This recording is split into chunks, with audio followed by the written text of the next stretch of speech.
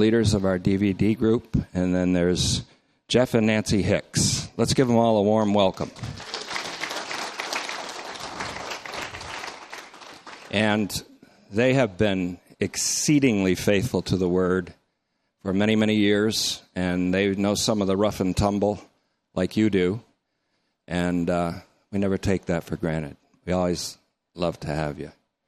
So if you see them, just give them treats, money, just, you know.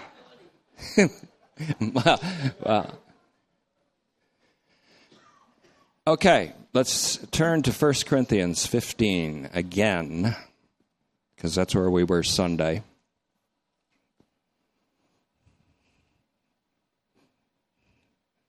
I'm going to look forward to seeing you guys right after. I'm going to monopolize you for a minute or two.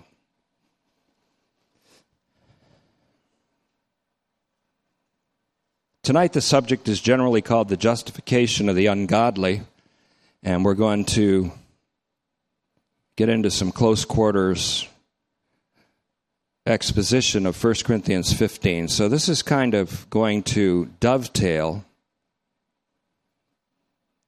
with... Did I say hi to Sela too? Is she here? She's not here. She's playing hooky already. Wow. Well, she's here.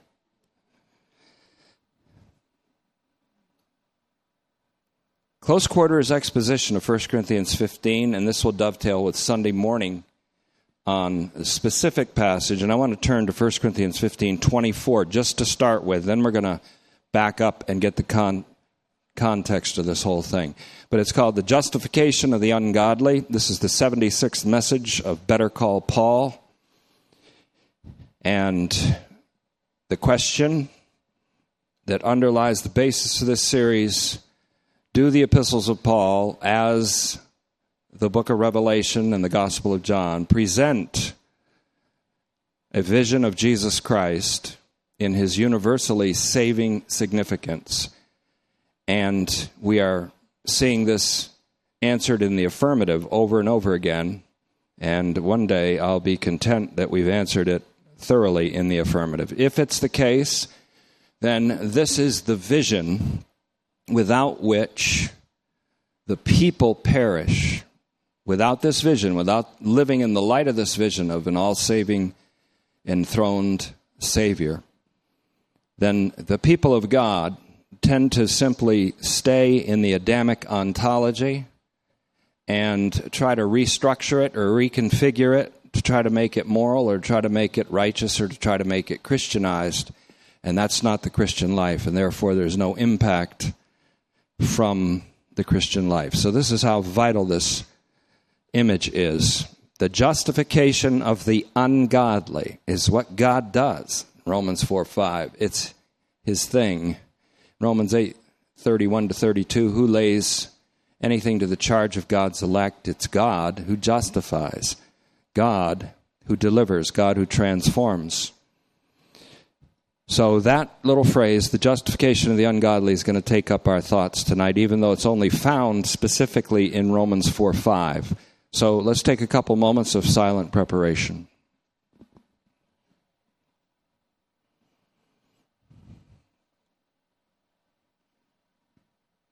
Father, we thank you for the great privilege of gathering together. We thank you for bringing our Mississippi friends and contingent to us safely.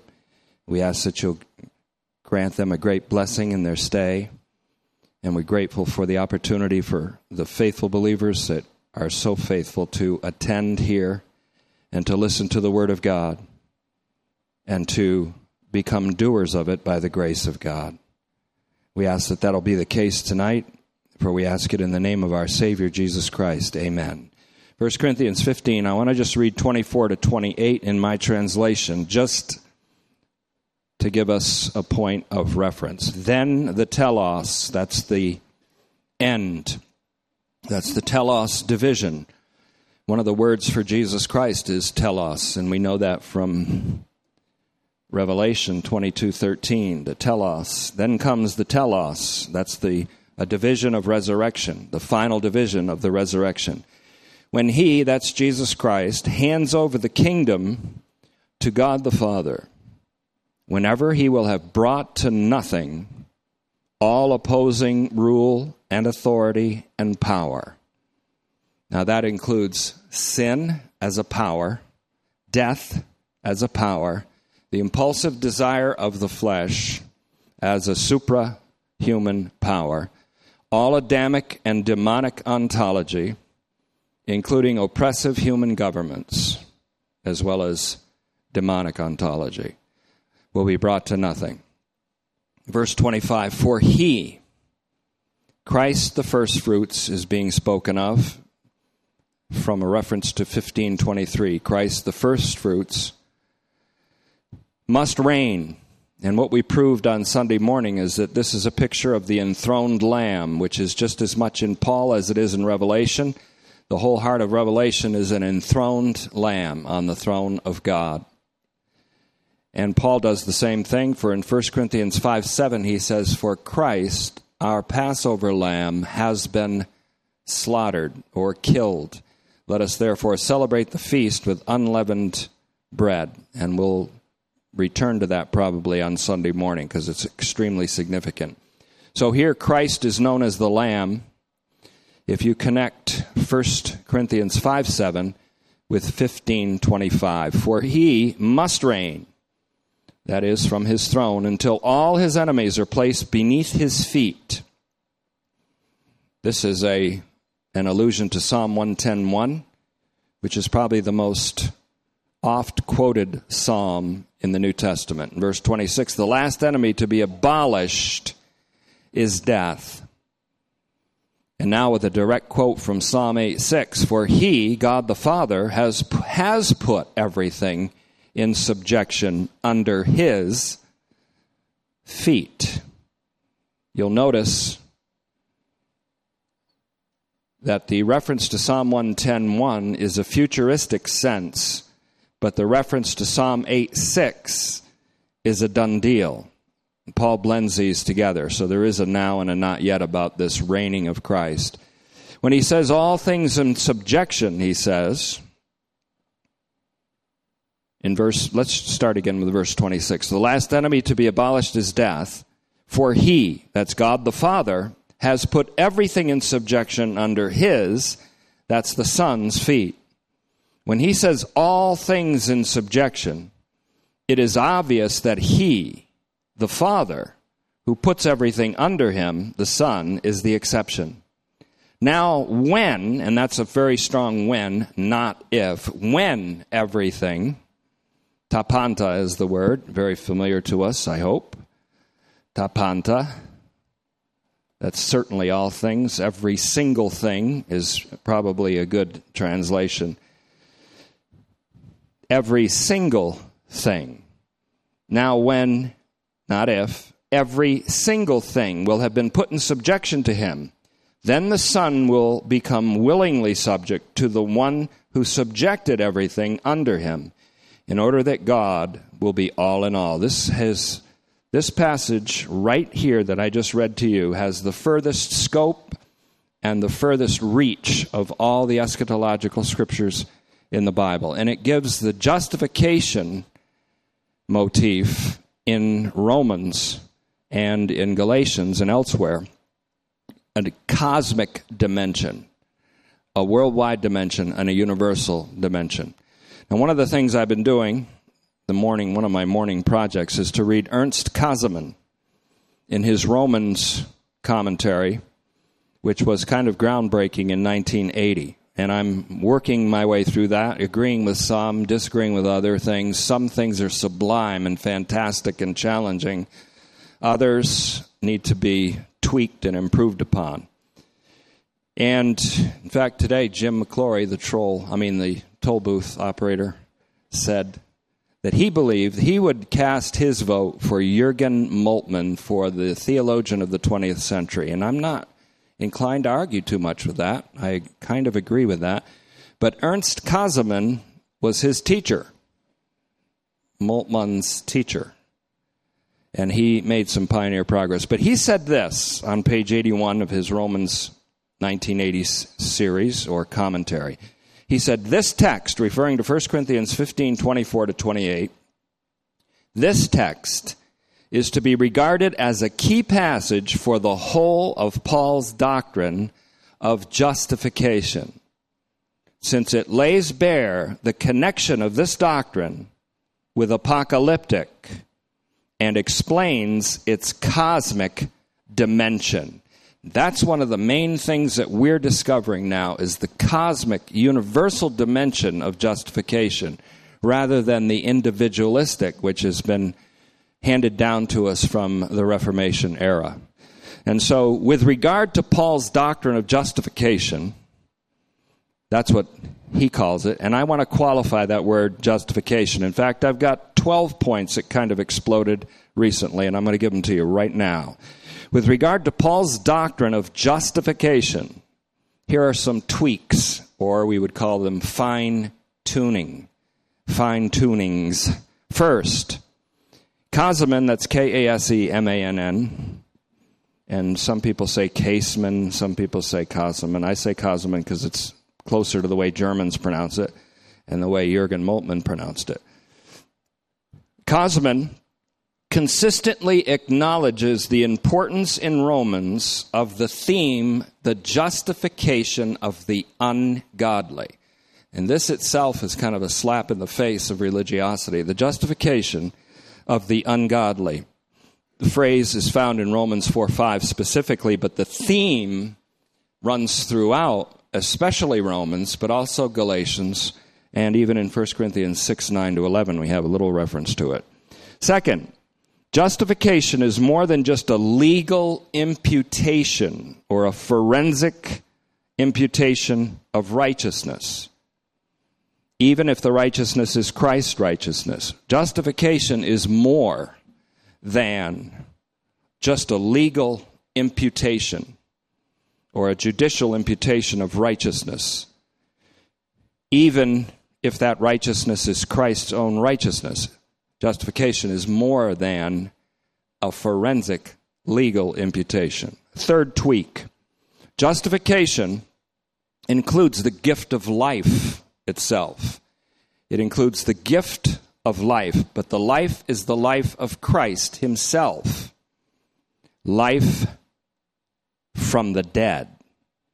And that's why Romans 5:18, and probably if we're going to look at key verses in all of our study of Better Call Paul, Romans 5:18 and 19 is the heart of the matter, as we're also seeing with the divine missions. Justification includes the gift of life, which is why Romans 5:18 speaks of life-giving justification. Life-giving justification. If justification were just a legal imputation, then it wouldn't be a life-giving gift from God. It's a life-giving justification, and it's for everyone, for all. So, again, Romans 5:18 speaks of life-giving justification, and this is also why Galatians 3:21 speaks of the impotence of the law, or the Torah, to do two things, either to justify or to make alive. Only God can justify, only God can make alive. What the law could not do, God did, sending his Son in the likeness of sinful flesh, and condemned sin in the flesh of his Son. And that means he condemned the sin as a power over the human race, as an oppressive power. And this is, the way I'm going to do it tonight is go from obscurity to clarity, because I'm going to hit this again tomorrow night. You start with obscurity, you're kind of scratching your head about certain things, and that's good, because we go from obscurity to clarity.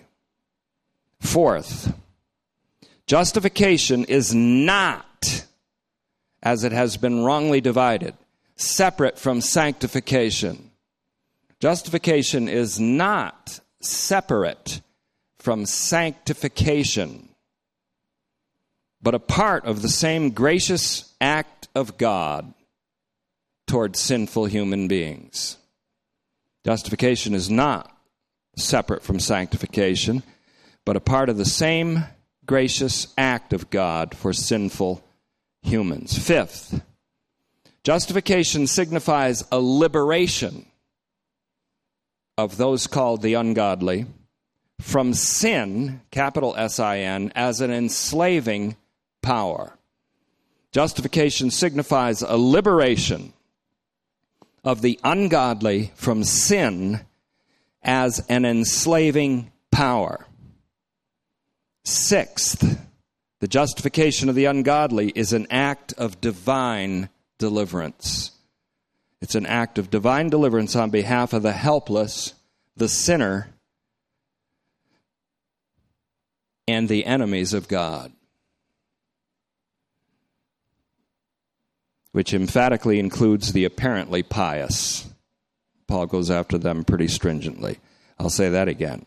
The justification of the ungodly is an act of divine deliverance on behalf of the helpless, the sinner, and the enemies of God, Romans 5:6, 5:8, which emphatically includes the apparently pious. To the elder brother in the parable of the waiting father, also known as the parable of the prodigal son, or the returning son, the father says to this elder brother, "Son, you are always with me, and everything I have is yours." That's what God thinks of even the self-righteous. Seventh, that the justification of the ungodly is primarily an act of divine deliverance.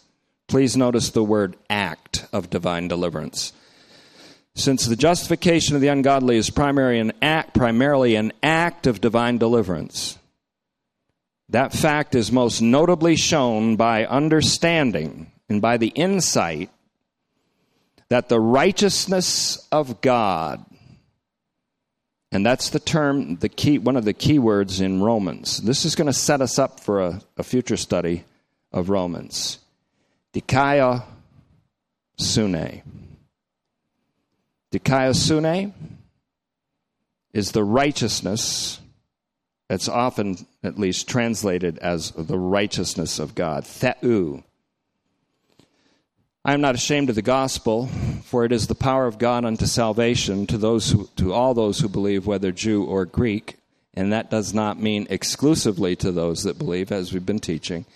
For therein is the righteousness of God. Dikaiosunē theou.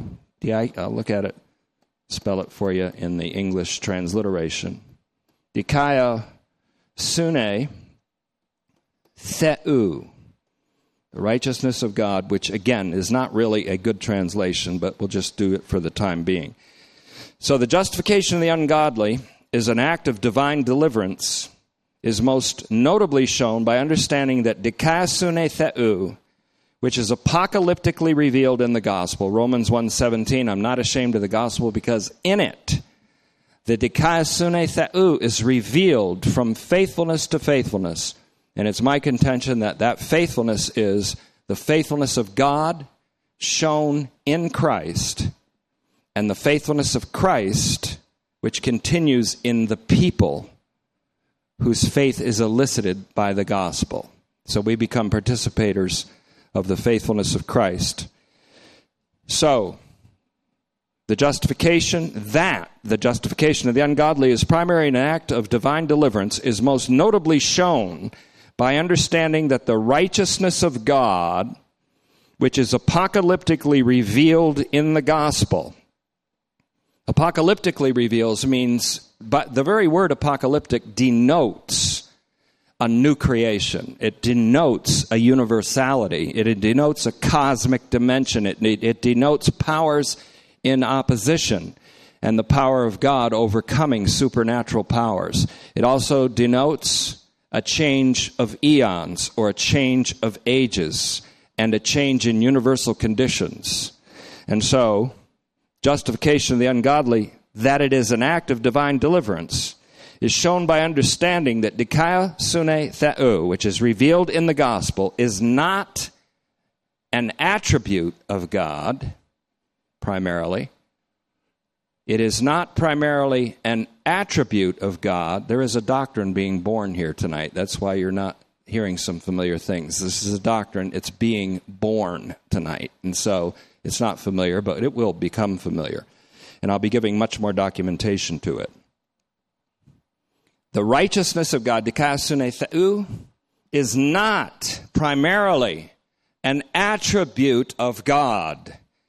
And therefore, the interpretations of Romans, the whole book, based on being a study of the righteousness of God as an attribute or the justice of God as an attribute, are already off base. The righteousness of God, dikaiosune theou, righteousness is considered to be an act of God and not primarily an attribute. And that's important.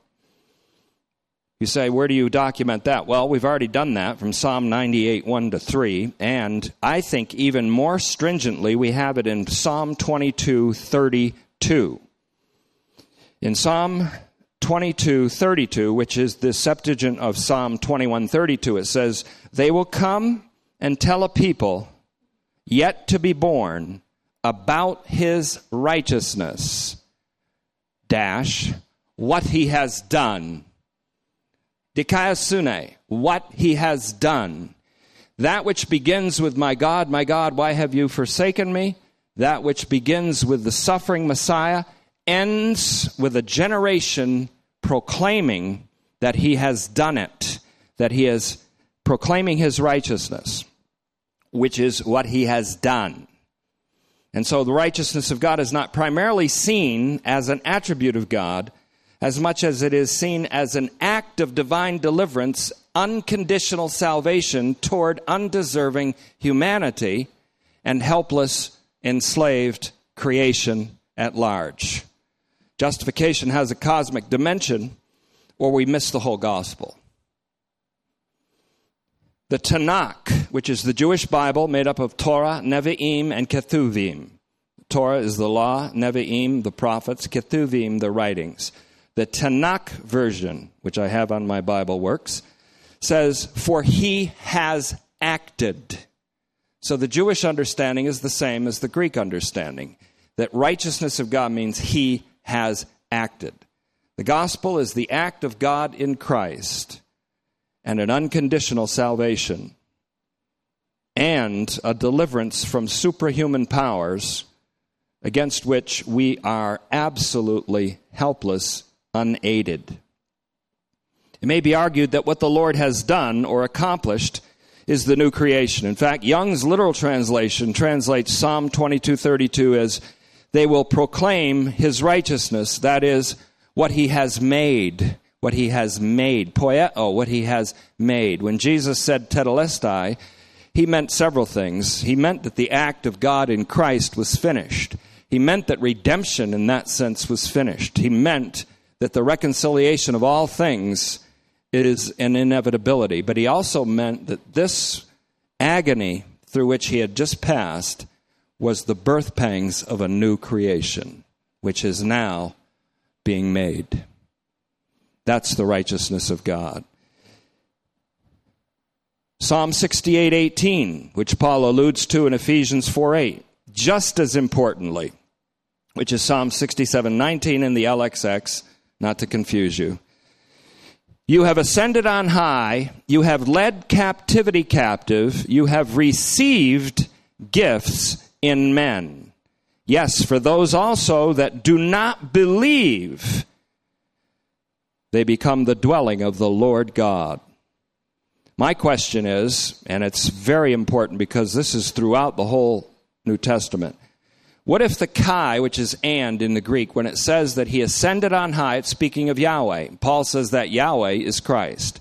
He ascended on high after a conquest, after achieving a victory. He led captivity captive.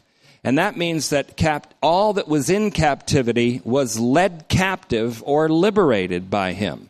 All of creation, all of humanity. The text in the Hebrew and the Greek says, "and he received gifts from men." Paul, however, looks at the other side of the coin and he says he gave gifts to mankind, even to the rebellious. And that it has to be emphasized, even to the rebellious. And that means, as one translation says, those that do not believe.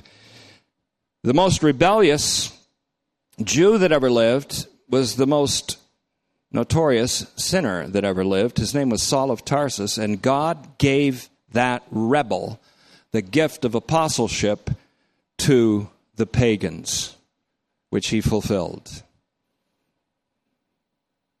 which occasioned a later writer to say, it's a faithful saying that Christ Jesus came into this world to save sinners, of whom I am chief. So my question is, what if the kai, or the Greek word and, of Psalm 67:19 is epexegetical, so that the phrase is, he received, becomes gave in Ephesians 4:8 to mankind, that is, the rebellious. And then he goes on to say in that passage, he makes the rebellious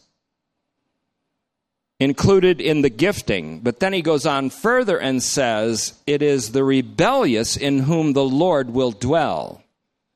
And that means, it denotes that there's going to be a transformation of the rebellious. One of the most profound things Jürgen Moltmann ever said that struck me, and I see it throughout the Scriptures, the punishment of evildoers is transformation by grace. This has to do with the justification of the ungodly. We have already seen with the help of Kazaman that to those who believe in the phrase, the gospel is the power of God for salvation. In fact, I'm not sure that it's the gospel that's the power of salvation, but Christ is the power of salvation. As 1 Corinthians 1:24 says, I'm not ashamed of the gospel of Christ, who is the power of God for salvation. The reason I think that might be the right translation is 1 Corinthians 1:24, where Paul concludes, the Jews are looking for a sign, something powerful. The Greeks are looking for wisdom, something wise. But Christ is both the power and the wisdom of God, the power of God. So when Paul says in Romans 1:17 and 16, that it is the power of God for salvation, or Christ is the power of God for salvation to everyone who believes, this does not exclude those who do not believe. Now, people assume that, well, it's to them who believe, so therefore those who do not believe are excluded. That's not, I called Paul. He said, that's not what I meant. I called him. I asked him. And then he said, well, why don't you read Romans 5:18? Why don't you read Romans 11:32? Why don't you read 1 Corinthians 15:24-28? God being all in all. Why don't you read those other passages to show that I'm not exclusive? I'm not thinking of a God who excludes the rebellious and the unbeliever. I mean, while we were yet enemies of God, Christ died. You remember his number.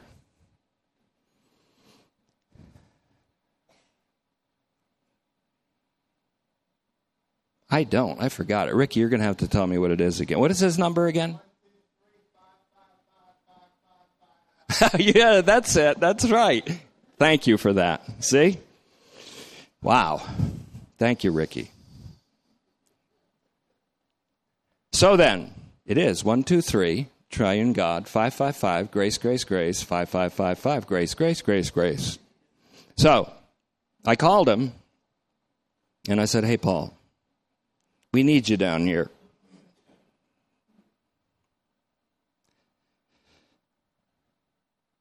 So, once again, we have learned that the phrase to those who believe, in the phrase Christ is the power of God for salvation to those who believe, does not exclude those who do not believe.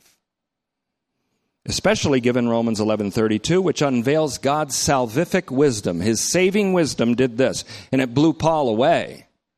In Romans 11:33-36, he shut up everything in a maximum security prison called disobedience. Disobedience, which means unbelief, in order that he might have mercy upon all.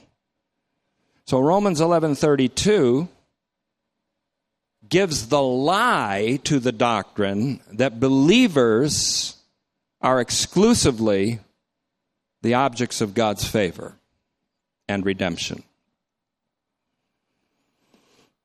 So, God's salvific wisdom in the imprisonment of all humankind, Jews and Gentiles alike, precisely in unbelief. He can't show mercy unless they're disobedient. But the mercy that he shows isn't just a condoning of their ungodliness and an imputation of righteousness so they still stumble through life just as much as they did before.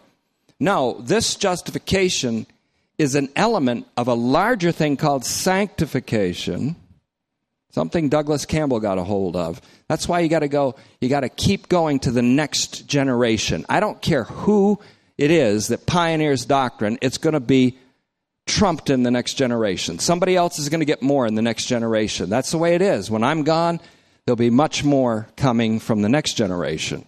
When others have gone, when Cosman went, there's fantastic new insights with a new generation of theologians.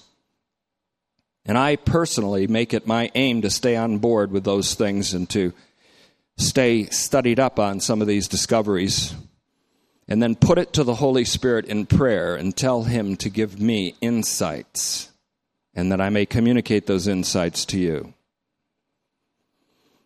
Eighth, the justification of the ungodly is not the justification of the behavior or the character of the sinful. But neither is it the mere forensic imputation of righteousness without a view to the transformation of the sinner. Now, believe it or not, this is a liberating doctrine. If you don't understand it yet, it's a liberating doctrine. Justification doesn't just give you a legal righteousness and then leave you. And then you're just expected to keep on sinning, but every time you sin, which is thousands of times a day, you get to rebound and keep coming, and you get back into what? I don't know what. That's not a right use. That's not what God intended through John's gospel. That's not what God intended through 1 John 1:9 either, at all. Because justification is not the mere forensic or legal imputation of righteousness without a view to the transformation of the sinner. Ninth, perhaps a better phrase than the justification of the ungodly would be the transformation of evil into the supreme good. Let me say that. That's the heart of the matter. Perhaps a better term or interpretive phrase than the justification of the ungodly would be the transformation of evil into the supreme good. For that is ultimately the accomplishment of God in justification. His justice is not retributive, it's creative. It's the justice of a creator who calls things that do not exist into existence. An evildoer is called into existence as something that didn't exist before, a new creation. God's justice is creative. That's why we've discovered in John 5:28 and 29, those who do evil will be raised or resurrected to judgment. The judgment there is not a condemnation, but an acquittal. They're raised to acquittal. And those who have done the good, which means they have embraced the truth of the gospel because God has elicited faith in them, those that have done the good will be raised to life eternal. Both the doers of evil and the doers of good are raised to life.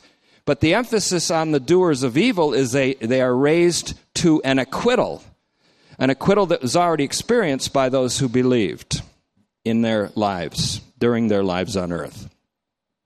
So John 5:28 and 29 does not have, Halve, the human race into two halves, one condemned and one justified, not by a long stretch. That's why in Acts 17:31, when Paul the Apostle says, God has fixed a day in which he will judge the world in righteousness. If righteousness means what we think it means here, then he will judge the world by deliverance of the world. And he has assured us of this. He doesn't assure you or comfort you with the knowledge of eternal damnation. He comforts us with the knowledge that God will judge the world in righteousness or in an act of deliverance through Jesus, the man whom he raised from the dead. And that's where we're going in 1 Corinthians 15. We're not too far tonight, but we'll get there. So ninth, better than the justification of the ungodly is the transformation of evil into the supreme good. So we could say, God who justifies the ungodly. We could just as easily say, God who transforms the evil into the supreme good. Would you say that Saul of Tarsus was evil? As a blasphemous persecutor, I would say yes. So did he. He looked back on his life and saw that. But what would you say about the man who said, it is no longer I who live, but Christ lives in me?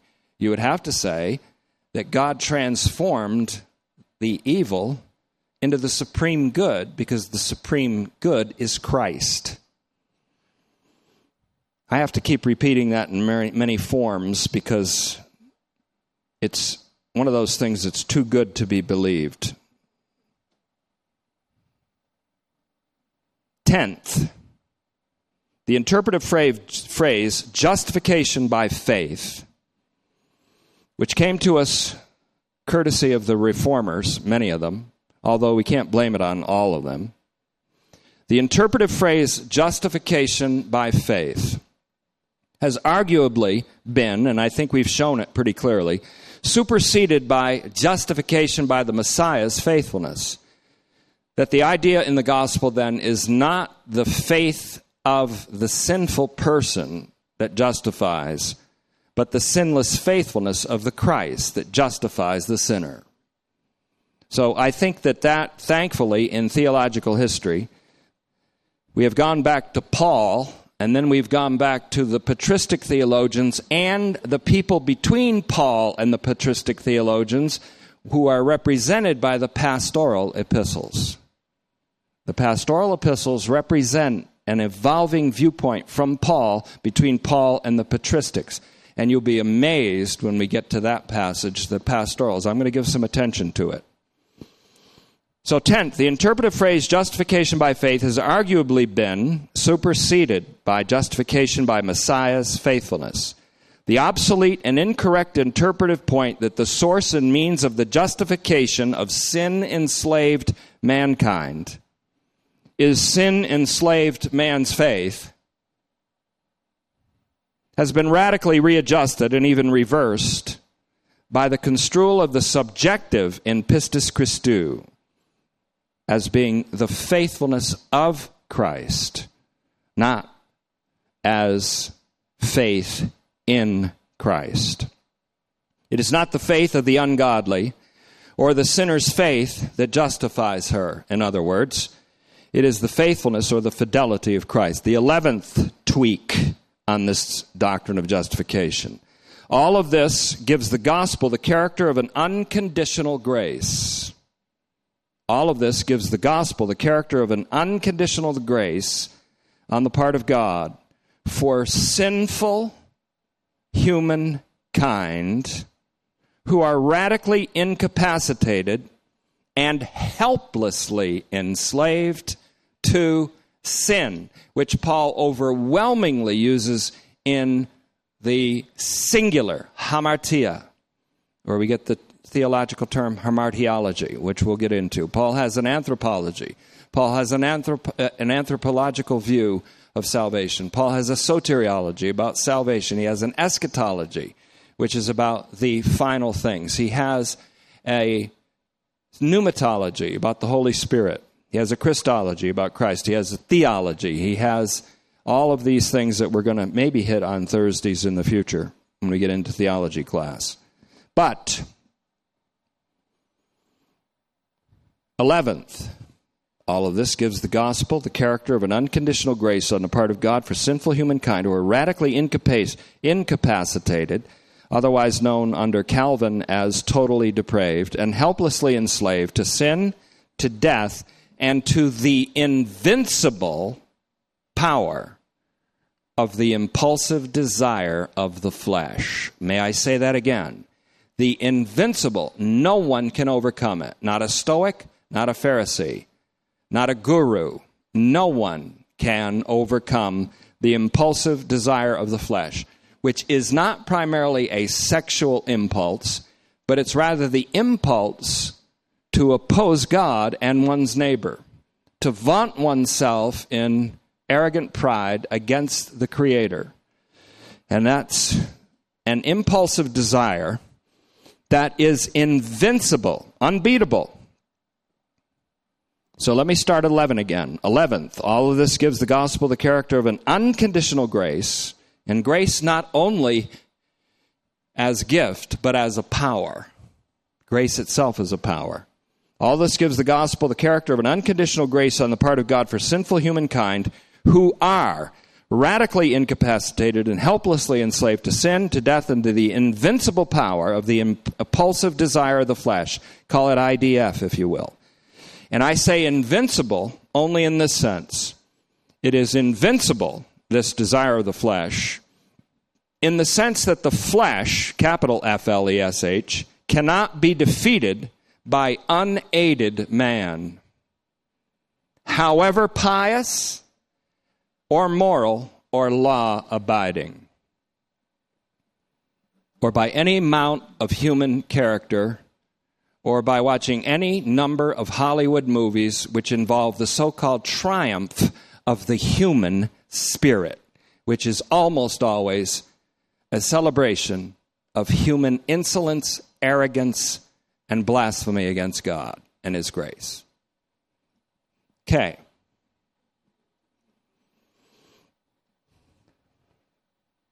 Twelfth. This is kind of an inclusio.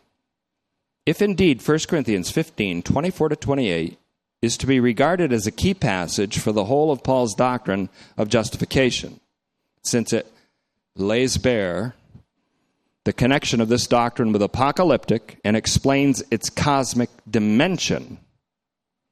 If that's true, and I think we've demonstrated that pretty much is what Cosman said, then Paul's doctrine of justification ultimately is a doctrine of apokatastasis panton, a universal restoration, the restoration of all things. Again, I'll say that again. If indeed 1 Corinthians 15, 24-28 is to be regarded as a key passage for the whole of Paul's doctrine of justification, and I use that term advisedly because it means much more than the word justification. Since it lays bare the connection of this doctrine with apocalyptic and explains its cosmic or universal dimension, then Paul's doctrine of justification ultimately is a doctrine of the restoration of all things. And why not? God spoke through all the prophets univocally about the restoration of all things. Never forget our study on apokatastasis, especially as it came through Ilaria Ramelli's fantastic study and very expensive book. Now, since we have, I didn't think I'd get through that 12. But you know what that's a testimony to, don't you? Your attentiveness. That's right. That's correct. Your attentiveness. Even you, Larry, your attentiveness. All right. Now we're prepared for a close quarters engagement.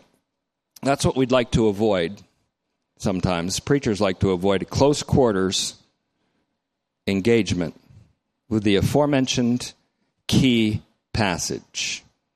When I took karate at the University of Vermont, Uichi-Ryu, the Japanese karate, I never liked the sparring because it was messy. I don't really like confrontation. But I liked the kata, I liked the forms, I liked the exercises. They were grueling and very difficult, and I liked the discipline, and I liked that. And then with sparring was like, I don't like getting into close quarters combat, especially if there's a girl I have to spar with. Because I know she's going to beat the hell out of me, and you know that you really can't. Well, anyways. But there's a part of, I've betrayed that whole part of my life because now I love close quarter combat engagement with the scriptures. What do they say? If they go against what I think, then I'll let them beat me up. If they support what I think I'm getting as an insight, all the better. But we're going to do a close quarters engagement with the aforementioned key passage, 1 Corinthians 15, 24-28. But how do you engage that passage close quarter? by context. And I said, well, the context starts in verse 20. And then I said, no, it doesn't. It starts in 19. Then I said, no, it doesn't. It starts in 1. 1 Corinthians 15:1. So this is our next project in Paul. 1 Corinthians 15. Notice the translation, 1 Corinthians 15:1. Now, Paul says, I am making known. Norizo is the word he uses. It's a revelatory verb. It's an apocalyptic verb. I'm making known, siblings, the gospel with which I evangelized you, which you also received, in which you stand, and through which you are being saved, unless you believe for nothing. Now, what does he mean by that? This is almost impossible to interpret if you don't have the sense, which is why I'm very glad that Empress Claudia gave me the Mirror Bible. I am relying upon it as an invaluable source. The Mirror Bible, which is much of the New Testament, not all of it, but good chunks of the New Testament, in which Francois Dutoit, the author, gives the sense in a way that I have never seen quite as good in all my life as Nehemiah 8:8. He does the work of reading the scriptures and then giving the sense. You can exegete a scripture and still not have the sense of what's being said. You can get it letter by letter, word by word, get all of the tenses, the moods, the cases, the voices, and then go to a lexicon and look up every one of the words, and you still have you're no further than reading the King James. In fact, tomorrow night I might even show you where the King James shines and outshines every other English translation in a particular verse. 1 Corinthians 15:22, but that's coming up. The Mirror Bible, quote, 1 Corinthians 15:1-2, he captures the sense accurately. Listen carefully to it, because this guy captured the sense. It shows me there's hope for future translations, and that there's actually hope that translators have insights. Listen to 1 Corinthians 15:1-2, Mirror Bible. Brothers and sisters, herewith a summary of the good news that I endorse. I announce to you with glad confidence how greatly advantaged you are in Christ. You immediately associated yourselves with this message in which you are now firmly established. In this gospel, you realized your salvation. The words I spoke echoed in your hearts. I now desire to reinforce your faith in order to erase any possible grounds for doubt. Now, the sense is difficult to grasp in most English translations, and my translation didn't grasp it, but I think Monsieur Dutoit has done so. The gospel is not true. Listen, these are my observations after that. The gospel is not true because you believed it. It's true because Christ died for our sins in fulfillment of the promise of the Scripture. Isaiah 53, 3 and 4. Psalm 22. Many other passages. Secondly, the gospel is not untrue if you don't believe it. It's only untrue if Jesus has not risen from the dead. That's the sense of what Paul is saying here. Because you know what they were told?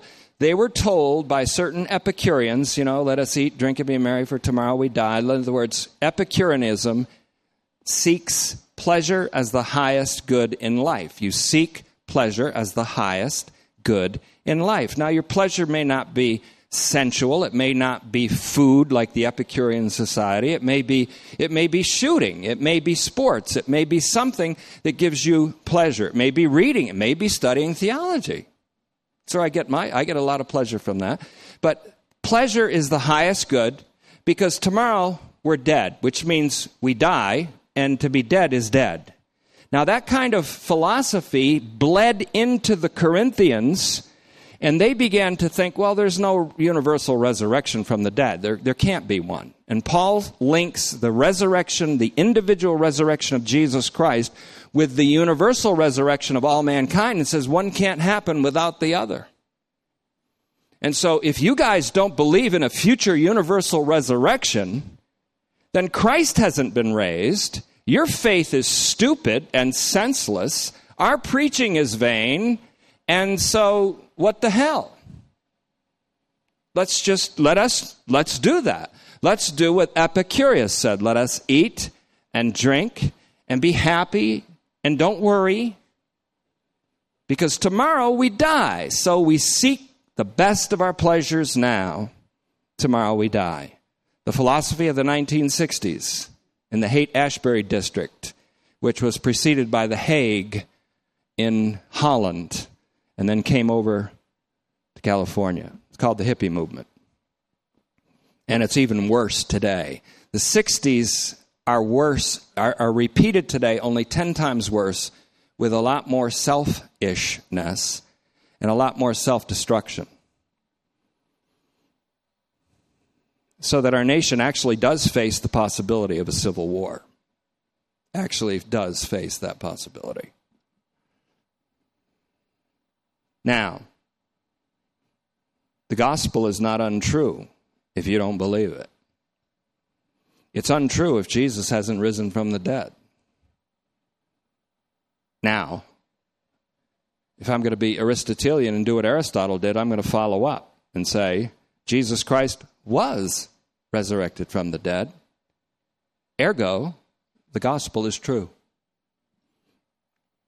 What Paul is doing in 1 Corinthians 15 is reiterating the gospel to the saints in Corinth with an emphasis on the resurrection of Jesus Christ, which in turn assures them of a universal resurrection in the future. And that resurrection in the future that's universal is not some to damnation and some to life. It's in Christ all will be made alive. And I'm going to show you in 1 Corinthians 15:22 that you can't play with that the emphasis is even more on all than it is on Adam and Christ there.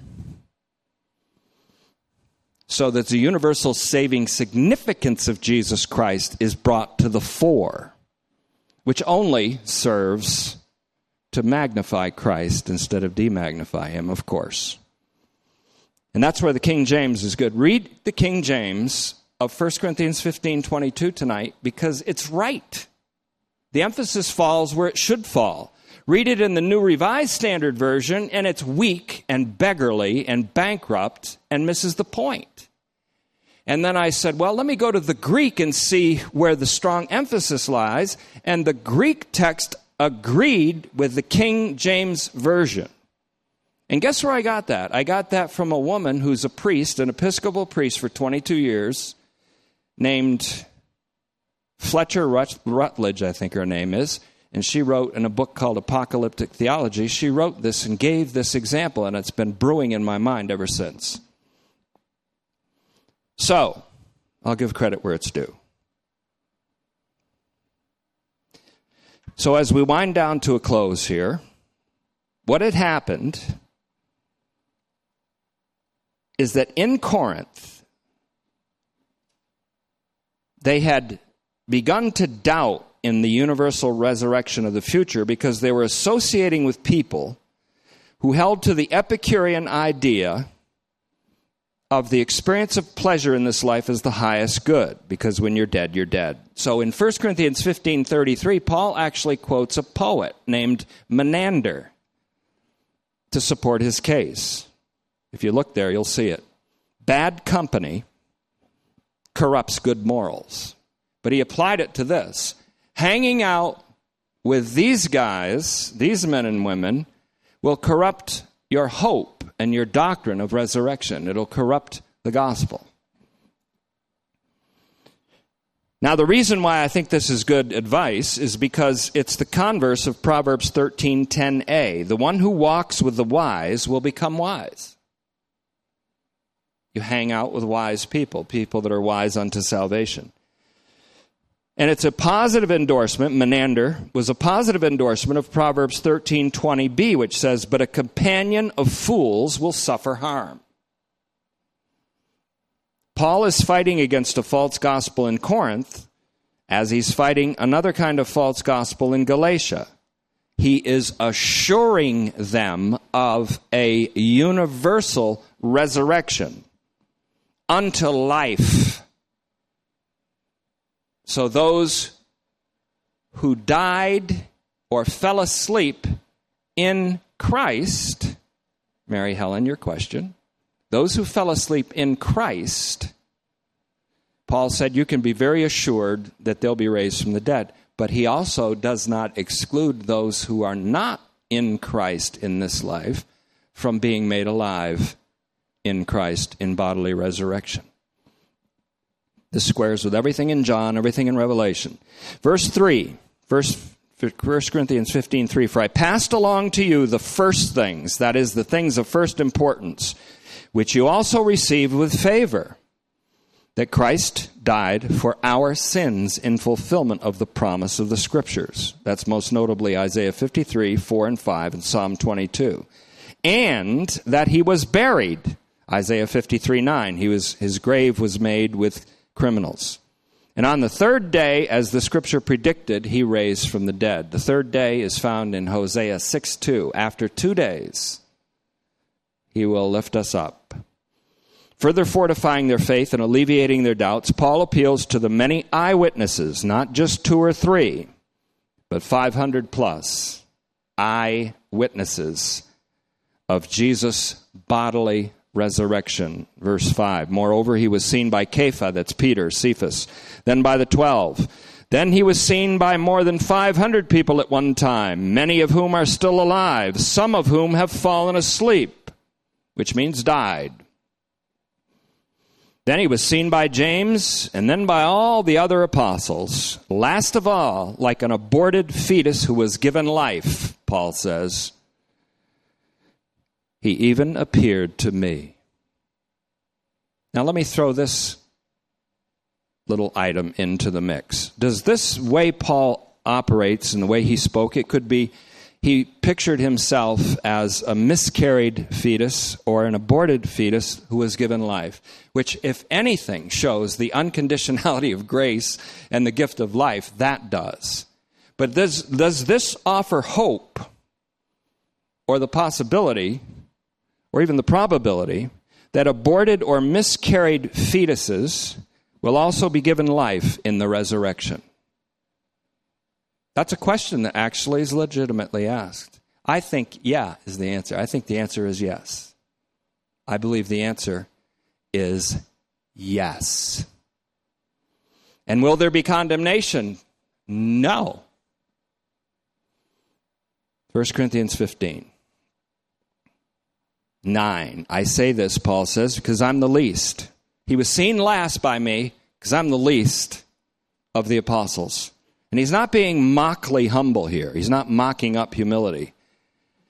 And he said, and I'm not even worthy to be classified as an apostle because I persecuted the community of God.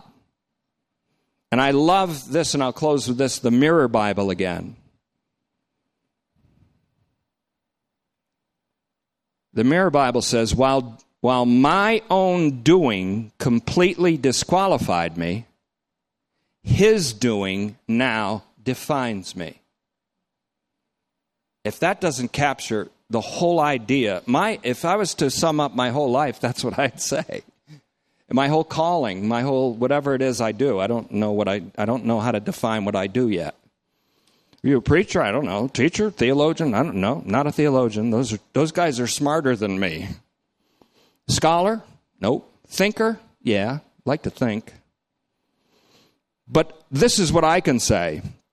While my own doing completely disqualified me, his doing now defines me. What is his doing? Grace as a power.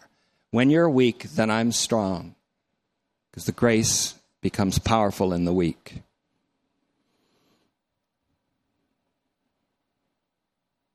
So he goes on to say, and we'll close, his grace toward me was not for nothing. On the contrary, I've worked harder than all of them. Who? All the other apostles. Panton, all of them. You could even say put together. I worked harder to the point of exhaustion than all of these guys. Yet not I, but the grace of God that's with me. God's doing. In any case, whether it is I or they. He goes back to the whole problem in Corinth. We're of Cephas, we're of Apollos, we're of Paul, we're of Jesus exclusively. He said, look, it doesn't matter whether it is I or they. So we preached and so you believed. It doesn't matter. God elicits the faith when the gospel is preached. If it's preached by Kepha, if it's preached by Apollos, if it's preached by Paulos, if it's preached by Timothy or Silas or one of you, or it's read, I was going to say read in a tract, but I haven't read a tract yet that has this gospel in it. So the Mirror Bible, once again, is helpful in grasping the sense. He says, whether you came to faith through my preaching or someone else's is not important. And with this, Paul returns to his original theme and exhortation to unity and his caution against sects and factions built around preachers. So 1 Corinthians 15:12, just give us tracts to run on for tomorrow. Now, if Christ is preached as resurrected from the dead, how can some of you say there is no resurrection of the dead? If Christ is individually raised, then that means all of humanity was raised in him. So how can you say that if Christ is raised from the dead, how can you say that there is no universal resurrection from the dead, no bodily resurrection for the future? How can you say that? The two are linked. They have a solidarity. There's no separation between the individual resurrection of the man Jesus and the universal resurrection of all humankind. You cannot say, well, yeah, Jesus is risen, but we're not going to be raised. How can you say that? If Christ is preached as resurrected from the dead, how can some of you say there is no resurrection of the dead? Quote, close quote. But if there is no resurrection of the dead, then Christ has not been raised. Do you know what he's doing? And he does it over and over and over again. He gives solidarity or unity. He makes one, the resurrection of Jesus from the dead, with the universal resurrection of all humankind unto life. Is Paul a universalist? If I read this passage, I'd have to say, yeah, he is. He's a Trinitarian universalist, not a Unitarian universalist. I think that's as far enough we'll go tonight. That's as far as we'll go. Except to say, verse 14, I translated all this today. He says, if Christ is not risen from the dead, then our preaching is empty and your faith is vain. Moreover, we'd be found to be false witnesses about God because we've testified about God that he resurrected the Christ whom he did not raise, if indeed the dead are not resurrected. He does it again and again and again. The resurrected body of Jesus Christ, witnessed by the apostles and by 500 people at one time, though some are alive and some are asleep, Paul said at that time, is the future of all humanity. The raised body of Jesus Christ fascinates me because it is the future of all humanity. It's my future. And it's particularly fascinating to me that I can eat in this resurrection body.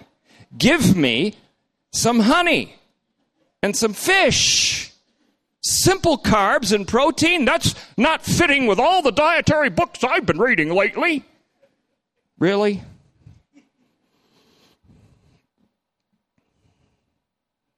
Give me honeycomb, and I'll take the honeycomb, you can have the fish. Give me honeycomb, that's all. If there's no, the Mirror Bible puts it correctly, universal resurrection from the dead, then Christ has not been resurrected. You see what he's doing? He keeps doing it over and over and over again. Jesus' resurrection body is a picture of your future. It's the picture of the future of evildoers who will be transformed by the grace of God. It is a future picture of those who do good, that by the grace of God accomplish deeds in the power of Christ. It is the future of all the human race, and it is the future, as the Transfiguration indicates, of all of creation. If we understand the cosmic dimension of the justification of the ungodly. Thank you, Father, for this opportunity. And we pray that this doctrine will be solidified and go from obscurity to clarity in our souls and our minds. that we might see more and more. And all this is directed in one direction. All this is directed toward one goal, toward one telos, toward one objective.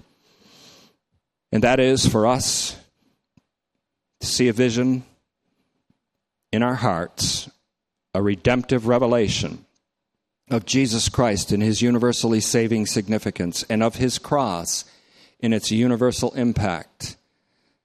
And that as a result, we will be abounding in hope and joy in the believing of these truths.